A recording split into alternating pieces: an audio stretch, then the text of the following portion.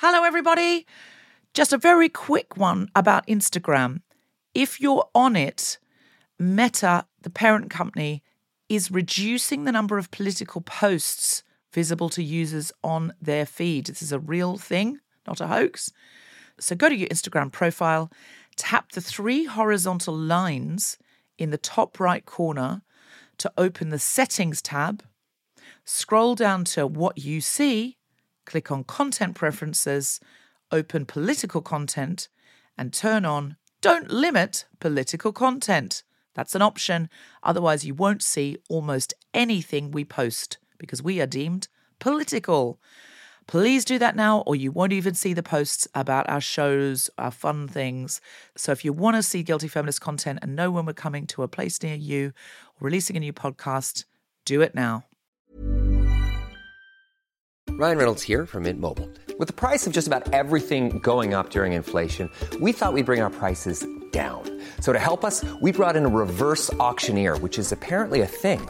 Mint Mobile Unlimited Premium Wireless. How to get 30, 30, bit to get 30, bit to get 20, 20, 20, bit to get 20, 20, bit to get 15, 15, 15, 15, just $15 a month? Sold! Give it a try at mintmobile.com/switch. $45 up front for 3 months plus taxes and fees. Promo rate for new customers for limited time. Unlimited more than 40 gigabytes per month. Slows full terms at mintmobile.com.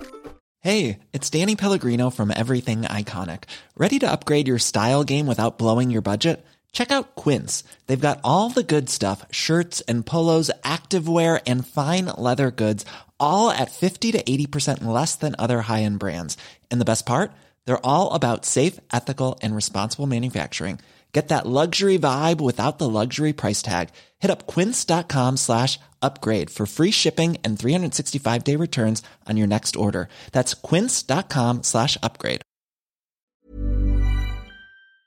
I'm a feminist, but for my singing lesson this week, I chose the show tune I Know Him So Well, a 1970s song from Chess the Musical, and the song is about a wife and mistress singing about the same man while he shags a third woman who isn't even allowed in the song. The way I can get through this song, because it's a very beautiful tune and it's extending my range. I mean, there's all sorts of good reasons for it. But the way that I can get through it is to make enough asides that I make my singing teacher laugh. Because the lyrics are, it took time to understand the man. I know him so well. So even though we can't be together, at least I understand him. And I'm just like, this guy is a narcissist. You just can tell. It's like, how long does it take to understand him? 45 minutes, I reckon, on the absolute outside. He's a shagger. He's a massive shagger. My favourite line is, but in the end, he needs a little bit more than me. More than me, in inverted commas. I can't sing it without doing finger buddies. God. And then she sings more security, to which I always want to say, you know what, I own my own flat. This guy is on a pay-as-you-go phone contract. You just know he is. You just know. You just know. This man doesn't have a car, can't keep a dog, but he needs more security. And then the other woman sings, and he needs fantasy and freedom, to which I always want to say, he was vanilla as fuck when he met me. It's so upsetting. It is. And she always says, "Oh, I moved my world to be with him," and I'm like, "Don't move, please, don't move for him. Don't." I mean, it's. Do not give up your job. I did that. Don't do it. But it was written by Tim Rice and a bunch of ABBA men. It's what men hope you're saying about them after they leave you. That's what it is. It's a male fantasy that you're talking to another woman who has also been brokenhearted about how you just can't get over him and how obsessed you are with him and why. And it's just madness. We can't be together. I mean, in reality, we usually are saying that, but that's just an annoying truth. But I think if you were to update it, there would be a whole different hook thing. I don't know the parts of songs. But there would just be a little breakdown where it's like, the dick to bomb, it was such good penis, yeah, the dick to bomb. Is that how the song goes? I'm going to send that to Tim Rice as a possible 2020 revision. I'm a feminist, but I am so cool with being on semi-lockdown right now. Because I broke out a few weeks ago, and I'm totally fine with not being able to go anywhere until my new skincare products kick in. So, do you know what I say? Hold off on a vaccine, you know? Oh my God! Yep, I don't care. Wow! That's right. Wow! Courting popularity there. The views of Kemah Bob are not necessarily those of the guilty feminist.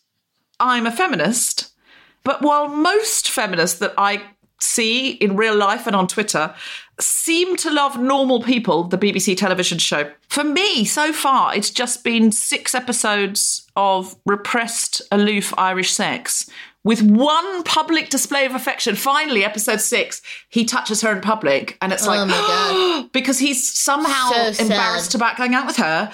It I is don't so understand sad. why. They're both very hot, although people are obsessed with him, and I don't find him that hot. I'm so sorry. If you are listening, Paul Mescal, you don't care because you've been nominated for an Emmy today, but I wouldn't. But I am pissed off because I don't think it's fair that Paul Mescal is nominated for an Emmy and Daisy Edgar-Jones isn't, because That's they're both what I doing was gonna exactly say. the same acting. Yeah. It's exactly the same acting. It's identical acting. There's some crazy stuff. You haven't gotten there in the series, but there's some stuff where you go, well, what are they giving out awards for? Crying as a man? He cries. They both cry, but women don't get awards for crying. Wow, that sucks. That hurts my heart. That actually ties well into my next I'm a feminist spot. Oh, thank God. Because that show arrived at a time in lockdown where I was arguably my horniest for both lust and love. So that show just filled quite a void in my life. And I will say that so far, the hardest part of being confined to home for me was this 3-week period when I left Texas without my vibrator to when I ordered one in London. And like I said, I'm fine. I'm fine to stay inside. I don't even care. Everybody stop doing the science. Stop doing the no, please don't stop doing the science. Please, I beg you, continue with the science. We desperately need a vaccine. People are very unwell. Kemah Bob doesn't mean this. She's a subversive comedian. I'm a feminist, but when I've been walking the streets with my mask on, I've only been hit on one time, and I say that's not enough.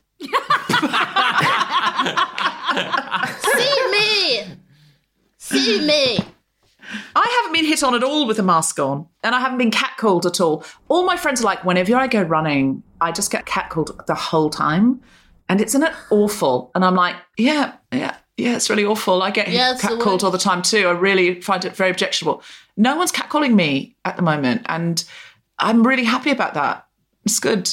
But also, listen, if in general catcalling has gone away, that is the result. But when your friends are going on and on and on, and they live in Camden, there's one friend in particular goes running in Camden every day, and she's like, the catcalling's got so much worse through lockdown. And that's not music to my ears, because I'm like, why is she so much more catcallable than me? And isn't that a terrible thing to feel? Why would I feel like that? That's a terrible thing to feel. I don't want any woman to be catcalled ever. But also... But come on! But also, don't catcall her and not me, even out. Yeah. Half for me, half for her. I can take it. I don't mean any of this. Kemah's making me say all of this. I'm a bad influence. I'm a feminist, but there are certain famous gay men that I would turn if I could, just for one night, which is so not okay. You have to guess who those famous men are, Kemah Bob. Well, actually, anyone can play this. I've got 3 in mind, 3 famous gay men that I would like to turn. What is famous? Oh, that's a very good question. 1 is still alive. The other 2 are dead. So they're going to be harder harder to turn them from that as well. Yeah, I have to turn them from dead to alive first. That's the bigger one. You've got Work that out here, haven't you? Anderson Cooper for me. Oh, that's a good call. I hadn't thought of Anderson Cooper. I'd really like to have cocktails with him. I don't think I want to sleep with him. My live one. Anyone else got any guesses to my live one? Paul O'Grady. Paul O'Grady. Who is that? Anyone else? Anyone else got any thoughts? Schoenfeld? Who? Philip Schoenfeld? No, again, no. Almost. I did a gig with him once, didn't feel a flutter, nothing. No, it's actually Neil Patrick Harris. Find him extremely attractive. My 2 dead ones, anyone want to have a go at my dead ones? Dale Winton. Ooh. No, and not okay. Too recently dead. That's too soon. Not when you're at the supermarket and you hear the beep. No. No, too recently dead. Think of the fun you could be having. I'm live Googling these men as well. Oh, yeah, because they're kind of British TV presenters. Yeah, that you're not going to know. I would say Dale Winton, not so much, Grace. Oh, really? So, anyone got any dead ones? Rock Hudson. Yeah. Rock Hudson. Oh, good call. And yes, I would go there. Also, Cary Grant. But it's not the ones on my list. The ones on my list are Alan Turing and Oscar Wilde.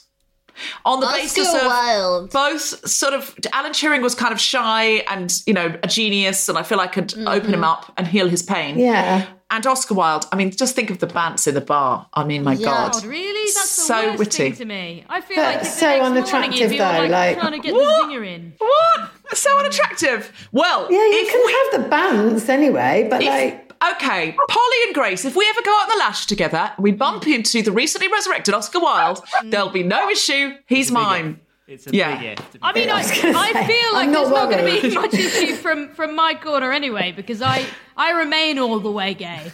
So I'm not going to fight you for Oscar Wilde. Yeah, but how much? Dale Winton, different story, babe. Different story. I'm Googling here. Alan Turing, not hot. Oscar Wilde, I understand the vibes, especially with the long hair.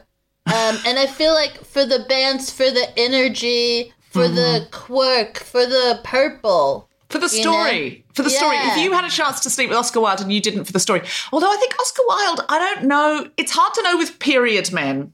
Yeah. Whether or not just meeting him would be enough of a story. But you gotta take it further. You gotta take it further, Polly. I suppose.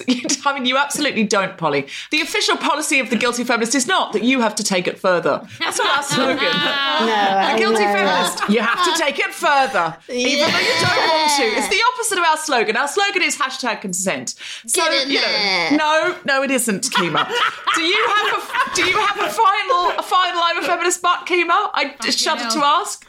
No, I'm frightened to ask. That's as feminist as I've ever been. From a variety of bedrooms and kitchens via Zoom, the Spontaneity Shop presents The Guilty Feminist with me, Deborah Frances White, guest co-host Kemah Bob, and very special guests, Polly Neate and Jeanny Priebe, talking about home.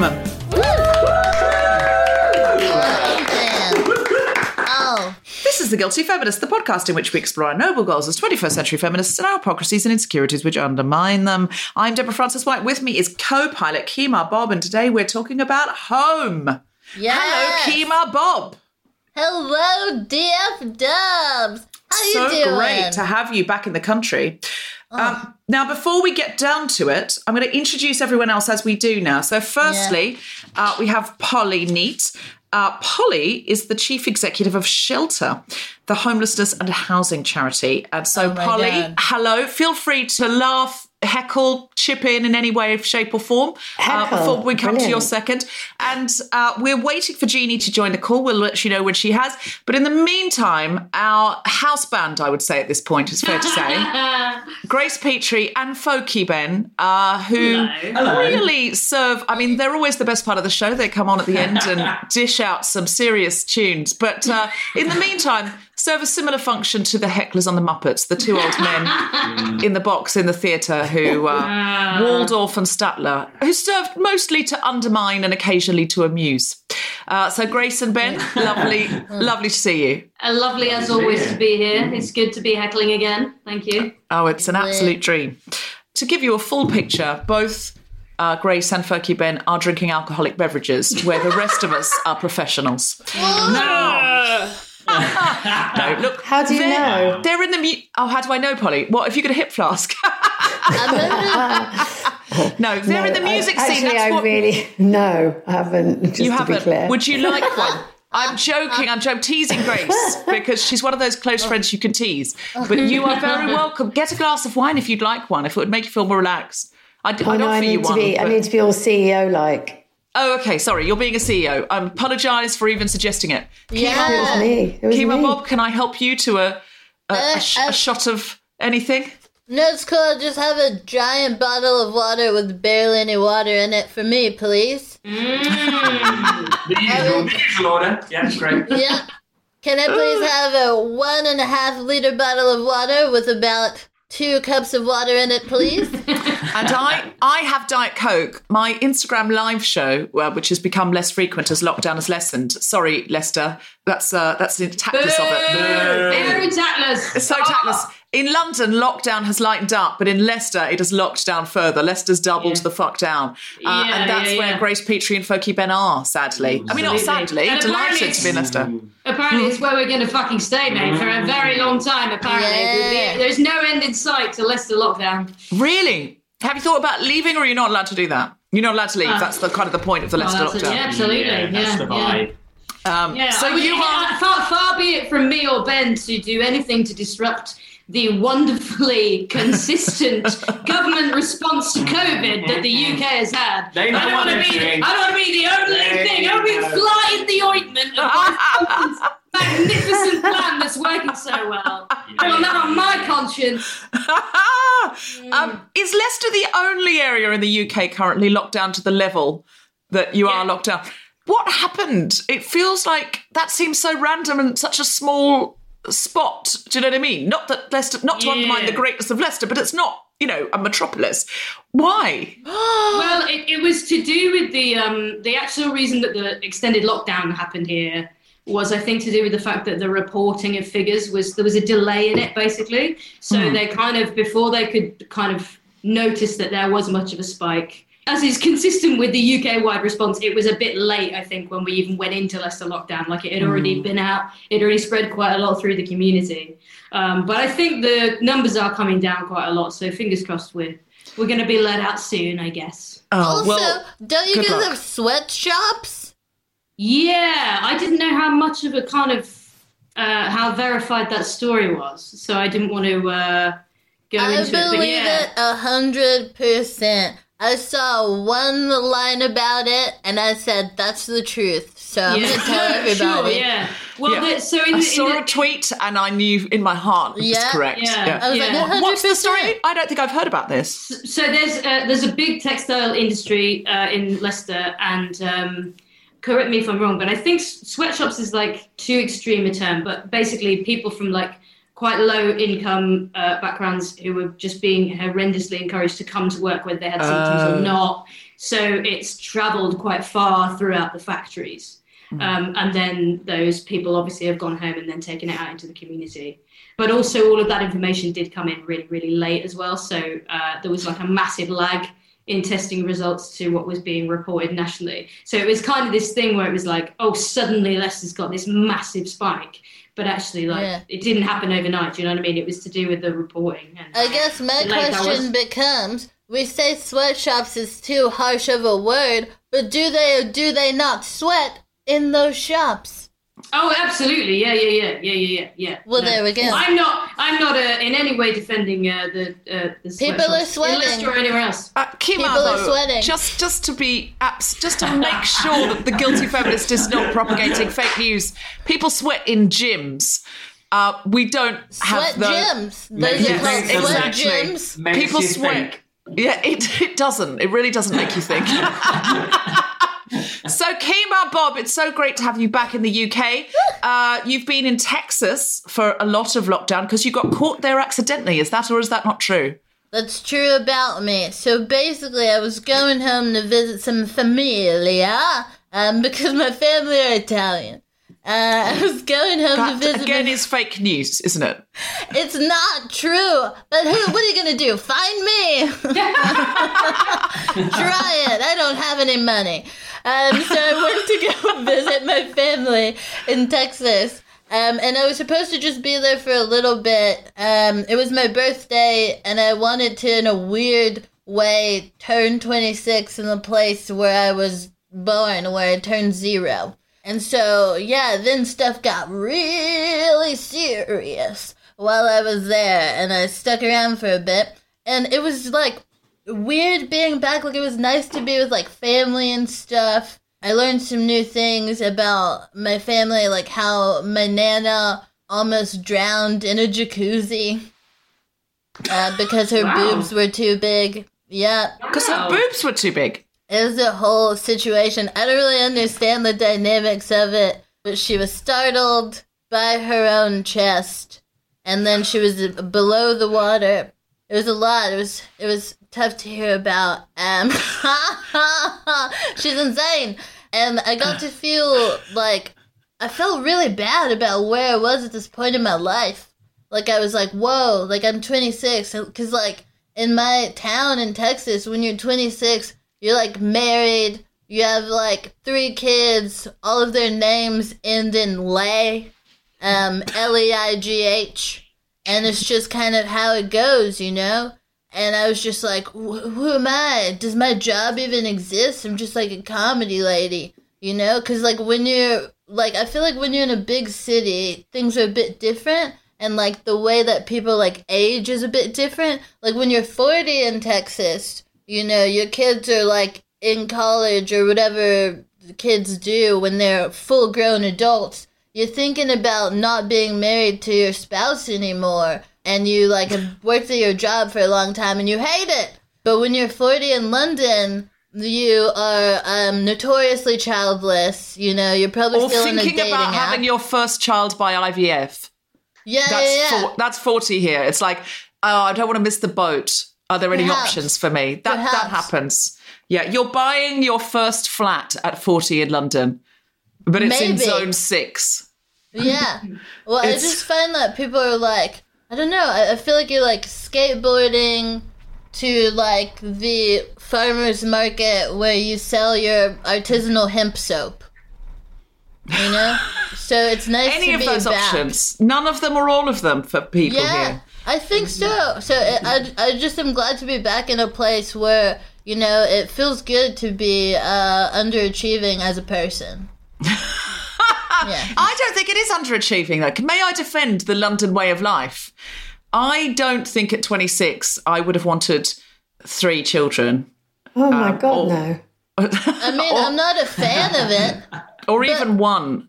No. My neighbor at home in Texas, the person who owns the house behind my house, is my friend from high school's little sister. What? She owns the house and she's your friend from high school's little sister. Right. Yeah, it's true. You're more likely to own real estate if you live in Texas than London. That's probably fill in anywhere than London, to be honest. Fill in anywhere in the world.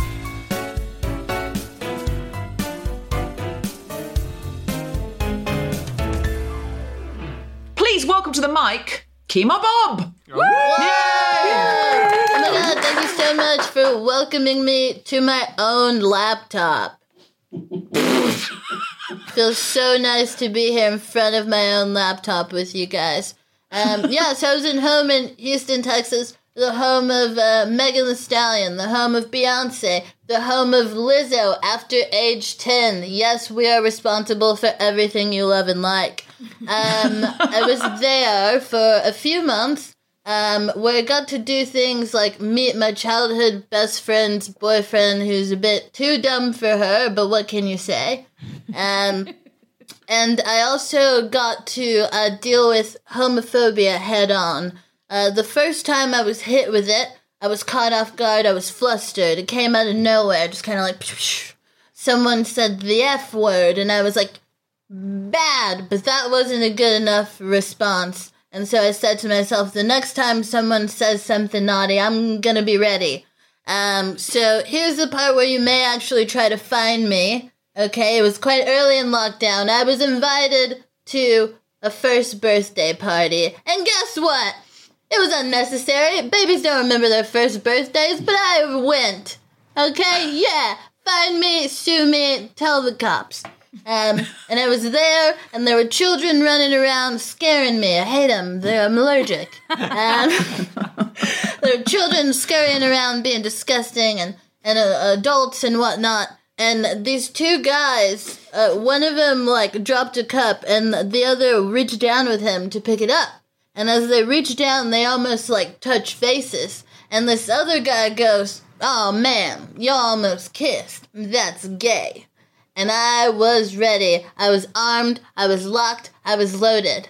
And I said, "Oh, That's not gay. You want to know what's gay? Two men being in a busy nightclub, locking eyes from across the dance floor before deciding that maybe they should talk to each other. As they approach each other, one likes the cologne of the other and starts whispering into the other's ear, "Hey, do you want to get out of here?" The other consents. They leave the club. Busy in a taxi, they're rubbing on each other because they can't keep their hands off of each other. And when they reach the other's flat, they start making out. Loads of tongue, loads of hands up and down the body, up and down the body. They start playing with each other's waistbands until one of them says, "I must take these pants off. May I take these pants off? You may take these pants off." And then they break into uninhibited penetrative sex. That is gay. And he said, "You know what? I can't even argue with you. You right?" And I felt like I made a change for the better that day. And I was able to make myself proud. But yeah, Kemah Bob's comedy call-outs, everybody. Kemah Bob's comedy call-outs. Try it. And all the kids were like, "Wow."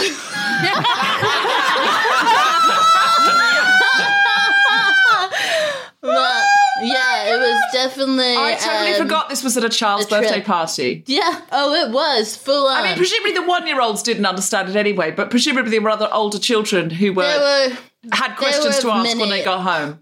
Oh my God. It was just like, the whole time I was there, I was like, why am I here? This is bad. We're in a pandemic. But also I was like, maybe I'm making a change in the community. So it was a double-edged sword, you know? But yeah, being home was cool. I got to hang out with my family. I think in all of it, I was just like grateful that I had a like childhood home that I could be at and be in.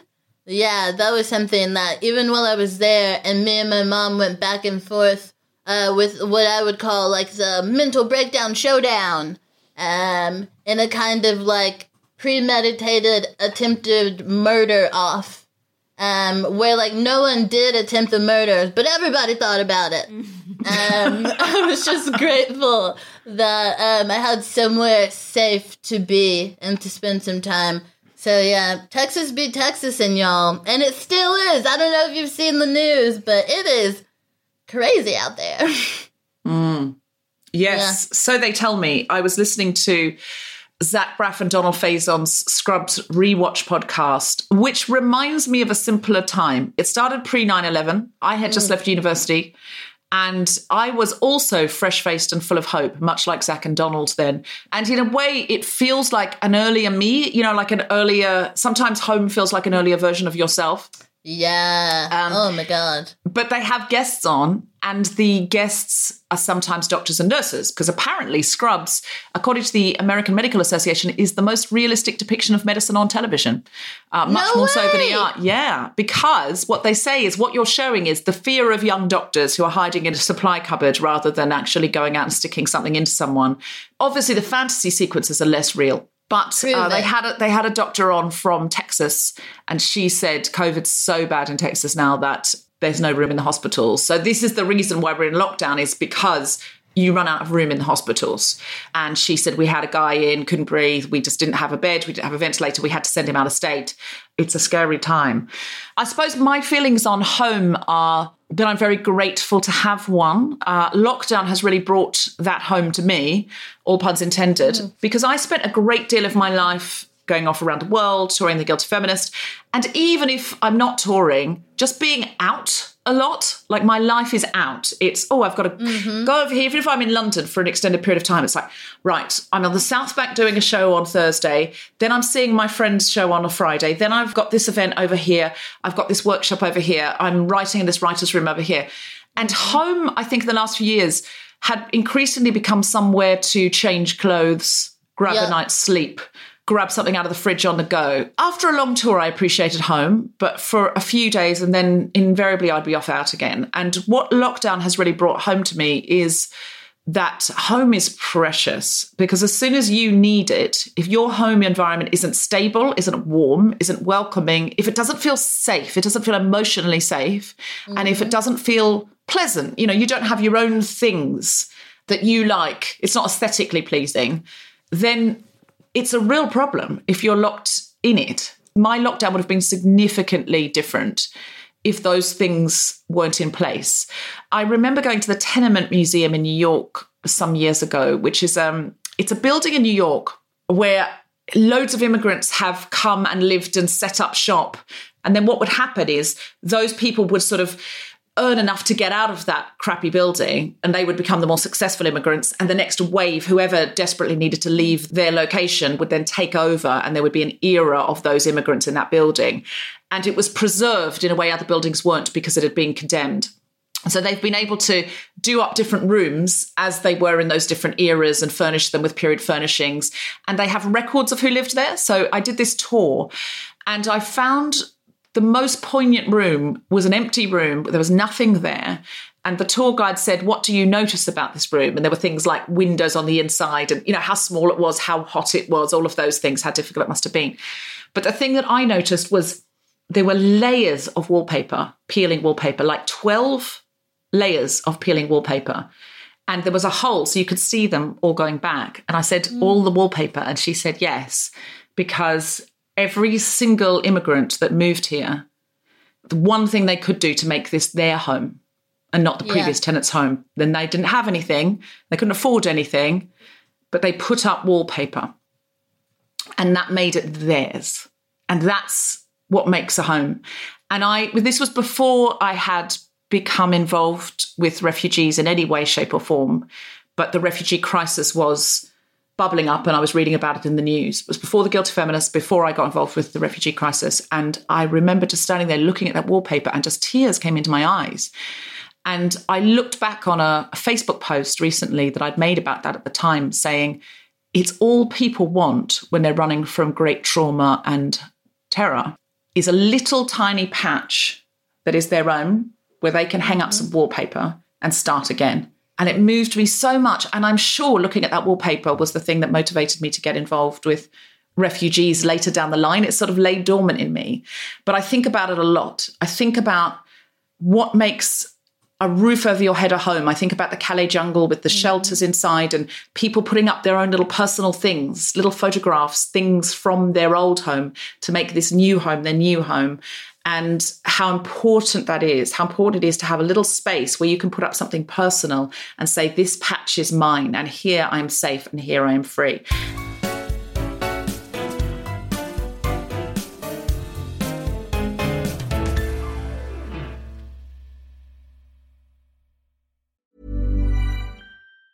Hi, I'm Daniel, founder of Pretty Litter. Did you know cats tend to hide symptoms of sickness and pain? I learned this the hard way after losing my cat, Gingy. So I created Pretty Litter, a health monitoring litter that helps detect early signs of illness by changing colors, saving you money and potentially your cat's life. Pretty Litter is veterinarian developed, and it's the easiest way to keep tabs on your fur baby's health right at home. Go to prettylitter.com and use code ACAST for 20% off your first order and a free cat toy. Terms and conditions apply. See site for details. Life's better with American Family Insurance because our home policies help protect your dreams and come with peace of mind. Save up to 25% by bundling home, auto, and life. American Family Insurance. Get a quote, find an agent at amfam.com. Products not available in every state. Discounts may not apply to all coverages on an auto or home policy. Discounts do not apply to life insurance policies. Visit amfam.com to learn how discounts may apply to you. American Family Mutual Insurance Company, SI, and its operating companies, American Family Life Insurance Company, 6000 American Parkway, Madison, Wisconsin. Our first guest today is Polly Neate, Chief Executive of Shelter, the homelessness and housing charity which defends the right to a safe home, working with individuals in communities and across society. And with her is Jeanny Priebe, who is currently studying for her Master's in Nutrition at Bournemouth University. Jeanny and her family are at risk of eviction and homelessness due to the pandemic. Please welcome Polly and Jeanny. So, Polly, tell us firstly about Shelter and why you contacted us to talk about this on The Guilty Feminist. Just to say, I love that story about the museum in New York, and that it really made me think about why I started working at Shelter, actually. So I enjoyed that a lot. So we are really, really worried at Shelter. So we've seen some horrendous suffering during the pandemic, which I can talk to you about if you want, about the kind of conditions that people have been expected to socially distance in and even self-isolate in. So things were already really at a crisis point. But what we've now got is, so the government, all credit to them, put a ban on all evictions during lockdown. But that ban comes to an end on the 23rd of August. And what we're really, really worried about is that many thousands, as in hundreds of thousands, of people who are privately renting could then be evicted from their homes. And we could see a homelessness crisis, the like of which, I mean, if we thought we had one before, boy, are we going to have one now. Are people expected really to worried. pay their rent, Polly? Well, yes. So people are in debt. So at least 230,000 private renters have built up rent arrears purely during the pandemic lockdown period.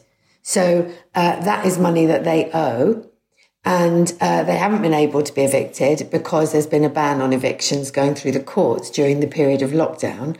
But it's, as I say, it's coming to an end on the 23rd of August. And after that point, the landlord can say, particularly if they have 2 months of arrears, the landlord can evict them. Wow. End of, basically. Even though the arrears is caused by the fact they couldn't work during the pandemic and they're in a minimum wage job or even not even a minimum wage job, just any job. Who's got 2 months rent saved? Well, absolutely. Most private renters don't. I mean, this is a group of people you wouldn't be that renting if you had thousands and thousands of pounds in the bank. That's right. People don't have significant savings.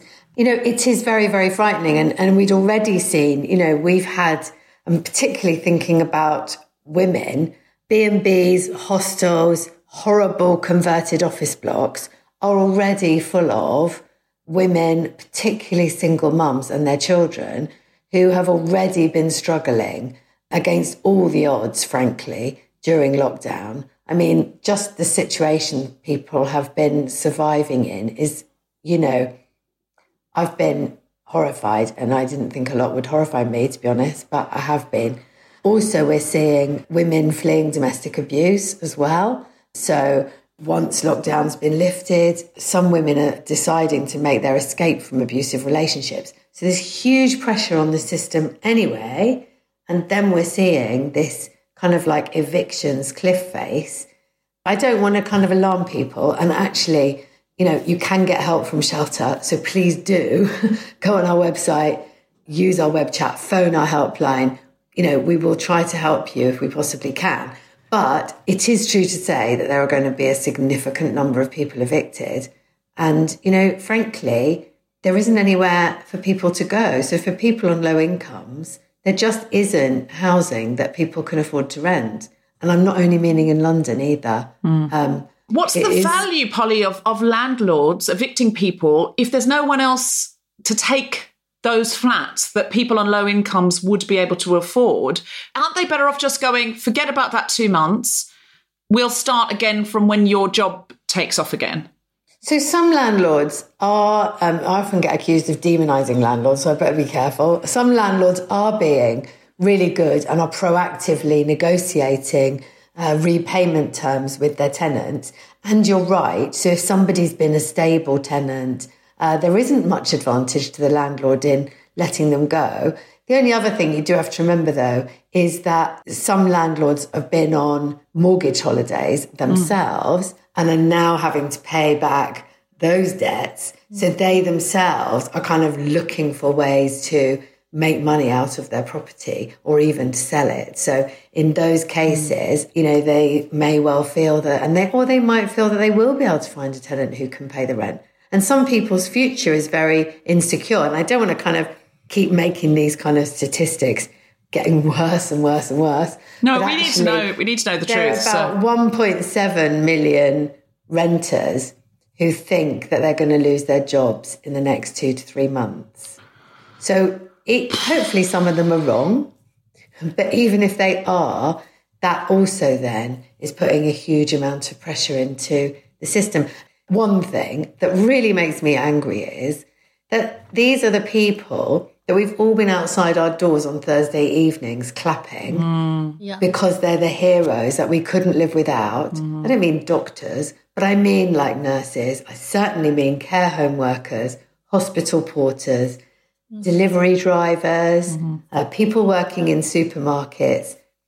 These are the people, many of them are women, who we've all been relying on and who, we are living in a society which does not give them anywhere decent they can afford to live. Because or any safety net if things go wrong. Yeah, there's no safety net. We are incredibly lucky in this country that if we walk outside, apart from the poor Leicester people, but if we walk outside our front door and we tragically, God forbid, get hit by a car, which I did actually last week. Oh, God. Is that why your finger is bandaged? Yeah, I'm on crutches as well. I got knocked off my bike, but I got picked up by an ambulance. I don't have private health insurance. I got taken to a world-class hospital. I got treated immediately. I didn't have to pay. Car hit me off my bike, and I fell into that safety net that in this country is there in terms of our healthcare. I can tell you, if you become homeless in this country, forget it. There is no comparable safety net there. The kind of care and the kind of provision that we rely on in health just simply doesn't exist. So I don't know. Yeah, I'm bringing the mood down really badly. No, Polly, it is come bad. on. It's really bad. We're very good at a gear change here at the Guilds Feminist, and it's important that we know this. This is why you're here. I noticed if I walk through Camden now, if I walked through Camden before the lockdown, I'd get asked for change once or twice by somebody in need. Now, if I walk between Primrose Hill and home, I'll get asked 6-7 times for change. During the lockdown, the most severe stage 1 of the lockdown, no homeless people at all, because they all seem to have been housed, I guess, in hotels and Airbnbs where no tourists were. But now there are so many more people who need change and need help. And I don't know, do you know what that is? Is it just that people have been evicted already? So most of the people that were put in hotels during lockdown are still there, actually. And local authorities are kind of searching for... I've already described the amount of pressure that there is on accommodation at the most affordable level. So this is a whole nother group of people, 15,000 people accommodated in hotels during lockdown. Got to find somewhere for them as well.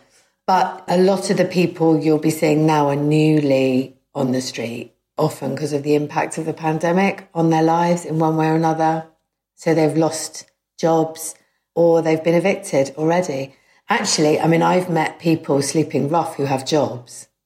So the sort of unaffordability crisis, and I'm talking about, 0-hour contract jobs, not well-paid jobs, obviously. There are street homeless people who are working. But the impact of the pandemic, we already had a housing crisis. A complete housing meltdown, actually, before. And now we've got a public health crisis has come along, and the two have collided. And the people who are caught in the fallout of that, as I say, are facing what we're seeing every day at shelter, absolutely desperate hardship. And it's worth discussing on, as feminists, because there is a really significant impact here on women. Why is it worse for women? Well, so women are very likely. So if you look at adults in temporary accommodation, so i.e. people who can't be housed and who end up in bed and breakfasts, or what I was talking about, these kinds of I don't know if you've ever seen them, but former office blocks converted into temporary accommodation units. And they're really, really small and unpleasant. So over 60% of adults in temporary accommodation are women, and many of them are single mothers. So although in rough sleepers, you will see more men, partly because rough sleeping is so dangerous for women, when you get to homeless people who are in temporary accommodation, it is disproportionately women. And as I said, a lot of women become homeless because they're fleeing domestic abuse, for example. So there are other specific circumstances that affect women that make them particularly vulnerable. And actually, even among rough sleepers are the only group of people among whom life expectancy for women is lower than it is for men. Does it disproportionately affect transgender people? So homelessness can disproportionately affect particularly young LGBTQ plus people, often because of being thrown out of the family home. Teenage. So so particularly among young adults and teenagers, And how does disability play into it? Well, so people with health conditions are also disproportionately represented among people on low incomes and therefore among people who can't afford a suitable place to live. So people receiving benefits, again, disproportionately women and disabled people are more likely to be homeless. So I want to know how we can help. But first of all, I want to come over to Jeanny. You're currently doing a master's, but you're worried about being evicted. Can you tell us about your situation? Right. So I've been a tenant living in this property for the last 4 years. And I was never late with my rent. I was always on time and I always fully paid. And my previous tenancy is the same. So there was never a problem with any kind of payment. I had always made sure that we will always have a roof over our head. I'd rather had less on the plates, but a roof over our heads. And my children's is the most important thing you can think of as a mother. So because I'm a student, I was eligible for student finance. So I used this money to top up my rent, as the rents here in Bournemouth are very expensive. And the government, I'm lucky I'm getting help with housing benefit, but it's a certain amount and the rest you have to pay towards. So I used my student finance money in order to top up, in order to make sure we're paying the rent. So all good. To the point that it came March was, I think, the start of the pandemic, right? Mm-hmm. It was fine. I still paid. Came April, I still paid. Came May, I still paid. A half month of May, it was all fine. I still paid fully. And then I asked my agency if I could pay weekly instead of full month. Bear in mind, I'm paying £1,700 a month for a 4-bedroom house. So it's not less, it's quite a bit of money. And it's not a massive house. It's a normal house, which is fine. I had to accept the price, and that's just the current rent. And I thought, okay, I might be able just to get to speak to her to lower the rent. But she didn't want it to. She came back and said, no, she's not interested to even sit together and talk. After 4 years? Yeah. No interest.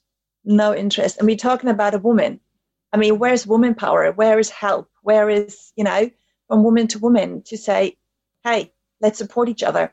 Nothing. Absolutely nothing. So my agency came back and said, sorry, she's not interested even to sit and talk.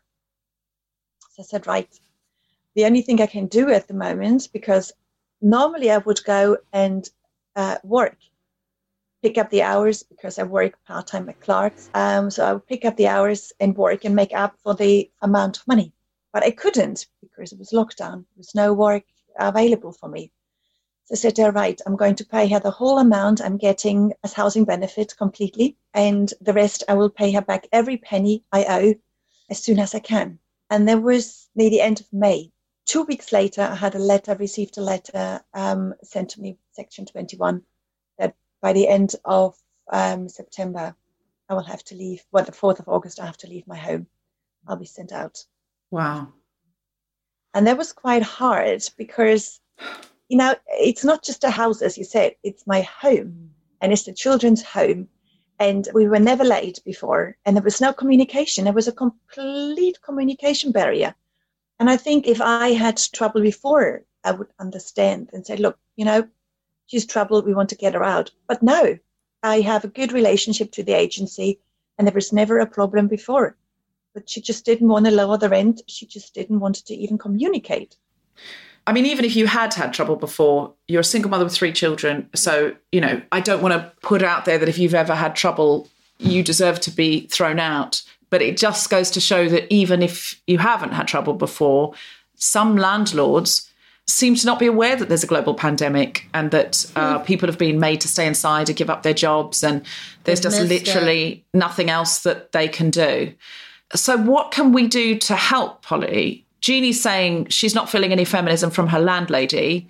How can the feminist community step up and help women and people of minority genders who are in this situation right now? At Shelter, we're trying to get as many people as possible to put pressure on Robert Jenrick, who's the Secretary of State for Housing, to get him to, as soon as possible, legislate to protect people who have missed their rent because of the pandemic from being evicted. We were trying to get him to do it before Parliament stopped sitting last week, but he didn't. But it wouldn't be very, what he needs to do basically is continue the ban on evictions until Parliament comes back in September. And then as soon as that happens, it's very, very straightforward. Minor tweaks to legislation that he can pass to give judges the power to take into account the fact that the pandemic is the cause of people's rent arrears. So we would love people, you can go on the shelter website, it's very easy to find where to do it. We would love people to, or just go on Twitter and tweet Robert Jenrick and ask him to protect renters after the 23rd of August. So that's one thing. The other thing to do, we are anticipating at shelter an absolute flood of people needing our support after the evictions ban ends. So we could really do with your support right now. I can't lie. It's not an easy time for charities. So the other thing to do is to support shelter. We really need that. So support shelter with your money, but to support government legislation, because otherwise it's all this thing where we're all passing around the same tenor trying to help each other when actually there are billionaires who are not being taxed. And we're all trying to help each other all the time, which we should and we will continue to do. It doesn't hoover the humanity out of us to be able to help. But we need to pressure our government to do the right thing and make sure this is just basic justice. This isn't charity. This is justice. It's justice for renters after the 23rd of August. And we really would urge people to petition Robert Jenrick in order to just make these really small legal changes that are needed. Government don't do things unless they think the people want them to. If they think enough people want them to do it, they will do it. It's as simple as that. That's how politics works. So I would really, really urge people to do that. And while you're about it, if you want to ask for a second thing, long term, the only solution to this, you can't fix homelessness without homes. The only solution to this ultimately is to build housing that people on low incomes can actually afford to rent, which frankly just doesn't exist. Sorry, Jeanny. I think we need housing on all sorts of ends of the spectrum, just in general for working class people, because it's not just people who are homeless or people on an extreme low income. It's people even for me completely who have been hardworking or hard studying and working, bringing up the families and trying to just create a better life. So we need a stronger housing market, I think, on all spectrums. Absolutely. We need everything from government paid for housing to affordable rents.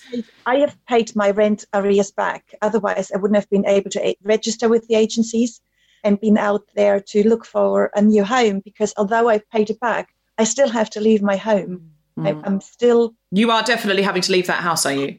Yeah. I still... It's so... to me, that's such a ridiculous response, because if I were a landlord, which I'm very much not... Just put that out there. But if I were a landlord and I had someone who'd been playing brilliantly through, 4 years and I'd never had a problem with them and they'd never had a problem with me, now I've got to go through all the faff of finding someone else. There may not be a family who can afford this now because they're in the same situation. It makes so much more sense to me to just say, pay what you can over this period. Let's start again in January 2021 than to try and go through all of that estate agent fees and everything again. I think it's people are cutting off their noses to spite their faces in the first place. Greed. It is pure greed. There's nothing else to say. And actually slightly just nastiness. There's a sort of twisting of the knife there that really is unappealing. I mean, I don't know your landlady's situation. Maybe she's in massive debt. I don't know. But I genuinely do feel it's a foolish financial decision if you have somebody who's always made the rent and will clearly make the rent again and has said, look, I'll pay you back the arrears. And I think it's foolish financially, really. As I said, I've paid the arrears back. If you're listening at home, and I know that you are, Jeanny is just showing us that she's paid her arrears back. But look, you don't need to demonstrate that to me. There are people who haven't and can't and won't be able to, and I feel shouldn't be in vulnerable positions. Thrown onto the street, put in vulnerable positions. I think it's horrendous. It's horrendous. The government have already earmarked. This was since way before the pandemic and all of that. £12.2 billion over 5 years for affordable housing.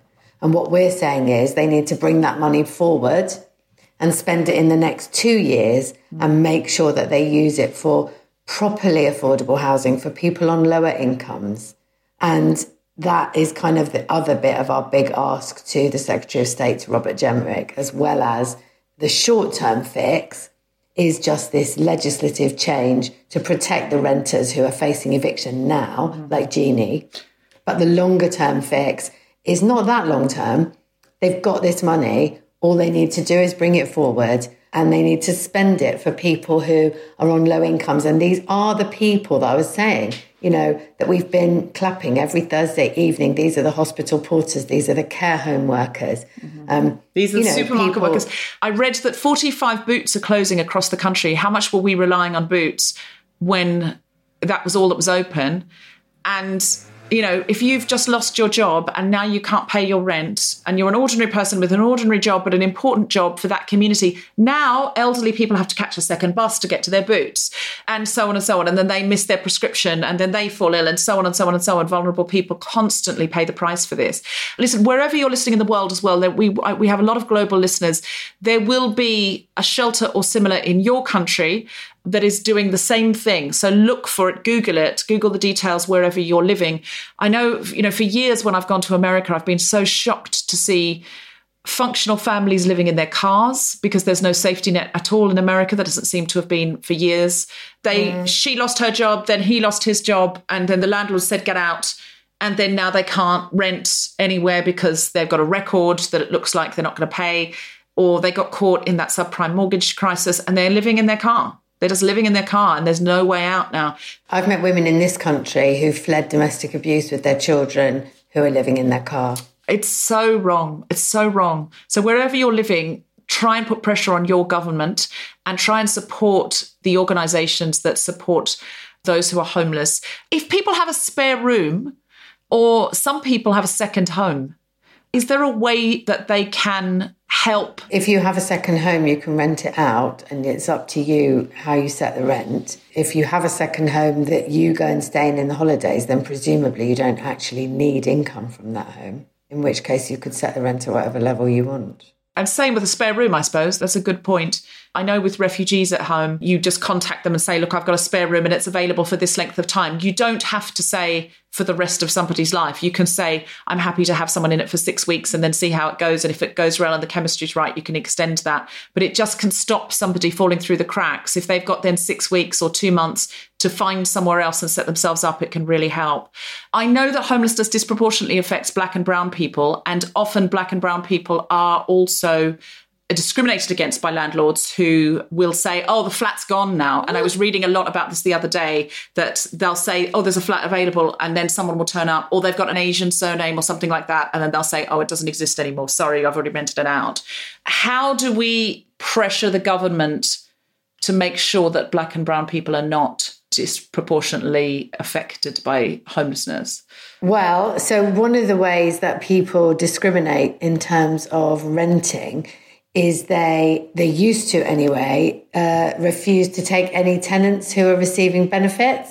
Mm-hmm. And by saying they won't take any tenants on benefits, they're actually indirectly discriminating against any group of people who are more likely to be on benefits than the general population. So i.e. women, many people of colour, certainly disabled people. And we've actually, at Shelter, we've just brought a court case and won it, which has made it unlawful to discriminate in renting against anybody receiving benefits. Which That's is a significant, amazing. Yeah. Which is a significant, so I'm so proud of my team for doing this. Yeah. So support Shelter, everyone, because sometimes you think, what can I do? But if you add your voice and even, a very, very small amount on direct debit, if you've got it, or a one-off donation, if you tweet about it, if you can't afford anything at all, give them a follow, give them a retweet, repost their stuff on Instagram, because people who, frankly, have got more money than usual because they've kept their job and they're not going out anymore. They're not, there's all sorts of expenses that they had that they don't have because they're sitting inside all of the time, who might give a direct debit shelter. You could reach out to someone. If you've got a friend or a sibling or someone, that they've got an excellent income, but they're now not going to the cinema, not going to the theatre, not going to Pizza Express, their gym membership got halted for 3 months. Actually say to them, is there any chance you could set up a direct debit to shelter and use some of that expendable income on this, because it would really help? And don't be frightened to do that. But that's phenomenal, Polly. You're really and well supporting. Don't be frightened if you are trying to rent a place and it says on it, no DSS, it's still called, or the landlord, or even other ways of putting it, like professional tenants only, people sometimes say, and it's a way of discriminating. That is now unlawful. Woo! Come on, Shelter. You can challenge that. Polly. You can challenge that discrimination, and that does disproportionately impact women, BAME people, disabled people, and all of that. So people should know that is now unlawful. That's amazing. Yeah. Jeannie, is there anything else you came to say that we can help with, or that you'd like to get off your chest? Yes, because I think it's very difficult. We are looking for a 3-bedroom house, and houses or properties, no matter what it is, it could be a bungalow, it could be anything, are really hard to get by at the moment. Really. So do you need... I think that's Grace's dog. Do you... was it your dog? Oh, it's Jeannie's dog. Sorry, Grace. It's not your dog, it's Jeannie's dog. So, Jeannie, do you need a house in Bournemouth to rent? Yes, please. Okay, yes. So if you have a place in Bournemouth that you'd be happy to rent Jeannie, who's a brilliant tenant, and her kids and her dog, and you live in Bournemouth and you have access to a place with 3 bedrooms, then please could you get in touch at guiltyfeminist@gmail.com. That's our email, and we'll forward that on to Jeannie, guiltyfeminist@gmail.com. That's a really practical way that you can help right now if you have a place to rent in Bournemouth. Bournemouth or Christchurch. Poole, Bournemouth or Christchurch, because that's where Jeannie's doing her masters. And it's really unbelievable that we have to say Jeannie is a working mother who has a job and is doing a masters and is now being evicted because of a pandemic and circumstances that are way out of her control and global. It's ridiculous. But there you are. If you would like a brilliant tenant who's been on The Guilty Feminist, then please get in touch with us. Kemah Bob, you're looking for somewhere to live at the moment, aren't you? You're going through all of this. How are you finding it? Are you finding like I know you're writing for Nish's show at the moment, for Nish Kimar's Quibi show, so you should probably give that a plug because you need that to get recommissioned so you can afford rent. Yeah, so it can keep happening. I think under the best circumstances, house hunting is stressful, and these are not the best circumstances at all. I want to tell people to watch it, right? But Quibi is like £8 a month, and there's good stuff on it. Okay, it's got there's stuff on Quibi has been nominated for 10 Emmys. Okay, so somebody's watching it. But yeah, I'm running a show called Hello America, and that's it's a really good thing, I think. Sorry, I'm just so fucking this is so real, so heavy, and so present. And I think just kind of the lack of empathy that some people have at times like these is glaring. And so I think those of us that have the ability to do something about it, whether it be to write into Robert or to, dig in our pockets, need to be active about it.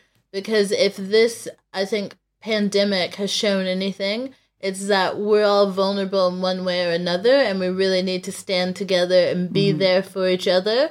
And something it's really shown us is that our governments won't. I'm American. I know firsthand our governments are not dependable. So we need to make them do what we need them to do, but we can't wait for them. We need to be there for each other as well. That's a great thought. And the reason I say that Kemah's, if you can afford to sign up to Quibi for £8 a month, even just for 1 month to watch Kemah's the show Kemah writes on. The reason I say it is literally the only income performers have right now is writing work because, or maybe we'll do a Zoom thing where there'll be a nominal fee and then you get a little bit of money. But people were living gig to gig. all the performers I know, and many of the performers that are regulars on The Guilty Feminist that you know and love, they were living gig to gig. And, you know, we knew, I've got 26 dates between now and then, so that's this amount of money, and that's how I'm paying my rent. So people like Kemah were completely reliant on that. Thank God Kemah's got a job writing for Nisha's Quibi show. But if that show didn't get recommissioned, like, how do you make your living? You know, so if you can even sign up just for 1 month and watch Nisha's show, Hello America, which Kemah's writing for, Sarah Barron's writing for, Desiree Birch is writing for and appearing on. Are you appearing on that show? Have you appeared on that show? I'm going to appear on an episode, no spoilsies, but basically I'm going to show up and have a face-off with some spicy foods. And spice is also symbolic to the racist histories of the US and UK. Oh, yeah. Excellent. But, and so did you say Sophie Duke is writing for it as well? Yeah, and she's going to appear on it on Monday, on this coming Monday. Amazing. So just get it on your app. If you can afford £8 just for 1 month, I think there's a free trial even. And if you can't, just pretend and tweet about it. There are clips. Just tweet about it. Yeah, People love social media. Go to Nish Kumar's Twitter and you can retweet the clips. Just be like, and go, my God, Hello America is amazing. I love it. So fresh. So they wanted to appeal to like a young audience or something. Just be like, wow, this is so funky fresh. This is so dope. I don't think I should say funky fresh or dope. I think that's what the youth are saying. I think that's what the kids are saying, man. Yes, and that's exactly why I shouldn't say it.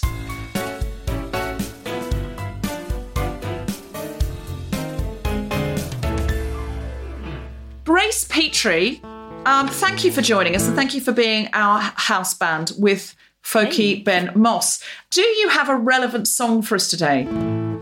We do, or an irrelevant song would be fine with. Today we do. I think we do have a very relevant one, and it's funny because I nearly did something else. But honestly, like what Polly, all the work that you're doing is amazing, and Jeanny, you know, obviously talking about the lived experience of this, I just feel like the same idea came up so many times, which is that idea of a safety net, and I feel like I see, you know, a safety net. I've lived in Britain all my life, and I feel like since 2010, I've just seen that safety net be cut more and more and more and more away. I mean, I wrote this song that we're going to play for you now in 2010, just after the Conservatives got into power. And I know that Labour have not always been innocent in terms of house building and other things like that. And I'm not going to make this too party political, but I do think that, like Kemah said, you know, the pandemic has exposed so many big lies about our society, and I think one of the big lies that we live with all the time is that, you know, everything is completely beholden to money and to the markets. And actually, the truth is, we have resources that we choose to organise in a certain way. There is enough to go around in Britain, and there's certainly enough to go around in the world, and we could choose to organise things in such a way that means that everybody has enough and everybody has a roof over their head, and we decide not to. That is a decision that is made by people, and that is a decision that we have to change. I was hoping that we were going to change that decision in Britain in December 2019. That's not the decision that was made. The decision that I wanted to be made was for this country to be much more compassionate, but I think that going forwards, I don't want the lessons of what's been learned this year to be forgotten, and I think it is so important that the next time we have an opportunity to put a cross in a box on a piece of paper on a polling day, I think it's so important that we remember, actually, like Kemah said very articulately earlier on, you know, at the end of the day, the only thing that we've got is each other, and that's all we're ever going to have in this world. So I was just about to break into this song, and Ben's just totally abandoned. Yeah, he was like, nah. What's happening? I just could hear the cat meowing, and I didn't want it to. Oh, you could hear the cat meowing. It's all right. The cat was providing some backing vocals. So this is a song that I wrote about austerity when austerity first came in 2010. It's grown to be much more dreadful and extreme than I possibly could have imagined 10 years ago. But it's called Farewell to Welfare, and it's about the cutting away of the welfare state that we're seeing so much in this country, and a message of solidarity, I suppose, to everybody out there. And it goes like this.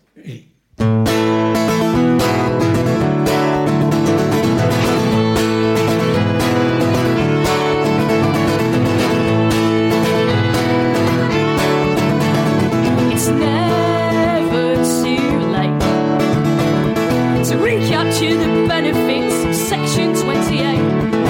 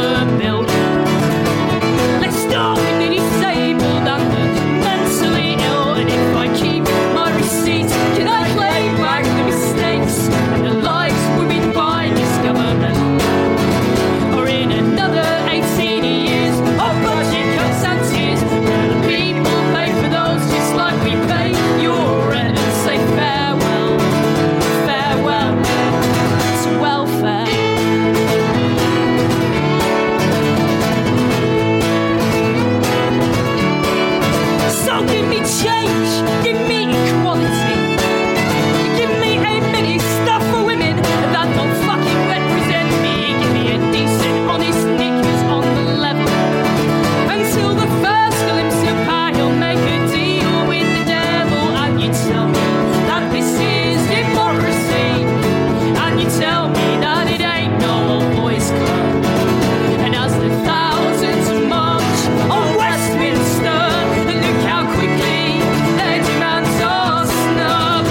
And you ask me, where is the youth from? Well, they didn't let me in, so you'll find me in the pub, raising a toast to the ghost of welfare.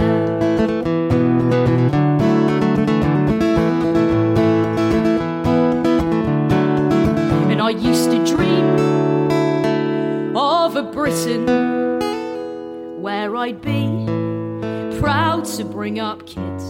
And these days I'd settle for a Britain where I'd be allowed to bring up kids. And Mrs. May, if I may be so bold as to say that your archaic view of family holds no relevance today. And if you think that honest people really should be turned away from IVF and B&Bs just because they're gay, I suggest you stop requesting that we continue to pay our taxes to a party that's held us back all the way. So I'll take my business and my produce and my income tax elsewhere and say farewell, farewell to welfare. I'll say farewell, farewell to welfare. And I'll say to them and to them with the welfare. And I'll say farewell, farewell. I'll say farewell, farewell. I'll say farewell, farewell. It's a welfare.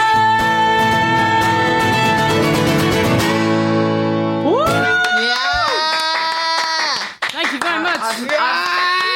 I've heard you sing that song many So times good. before, Grace, but never with such passion and So vigour. I feel like you were very affected by the conversation Yeah, it really that we've had. was. It really, really was, yeah. I thank you so much for music, which can, as always, elevate us and make us feel what we think. Yeah. I really Set our appreciate souls it. on fire.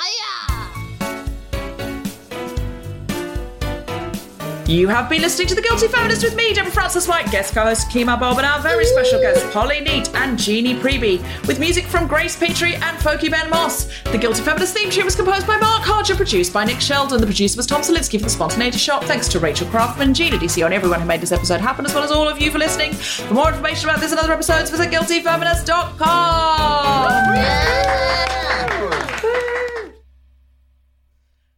The views of Kemah Bob are not necessarily those of the Guilty Feminist. What are you gonna do? Find me.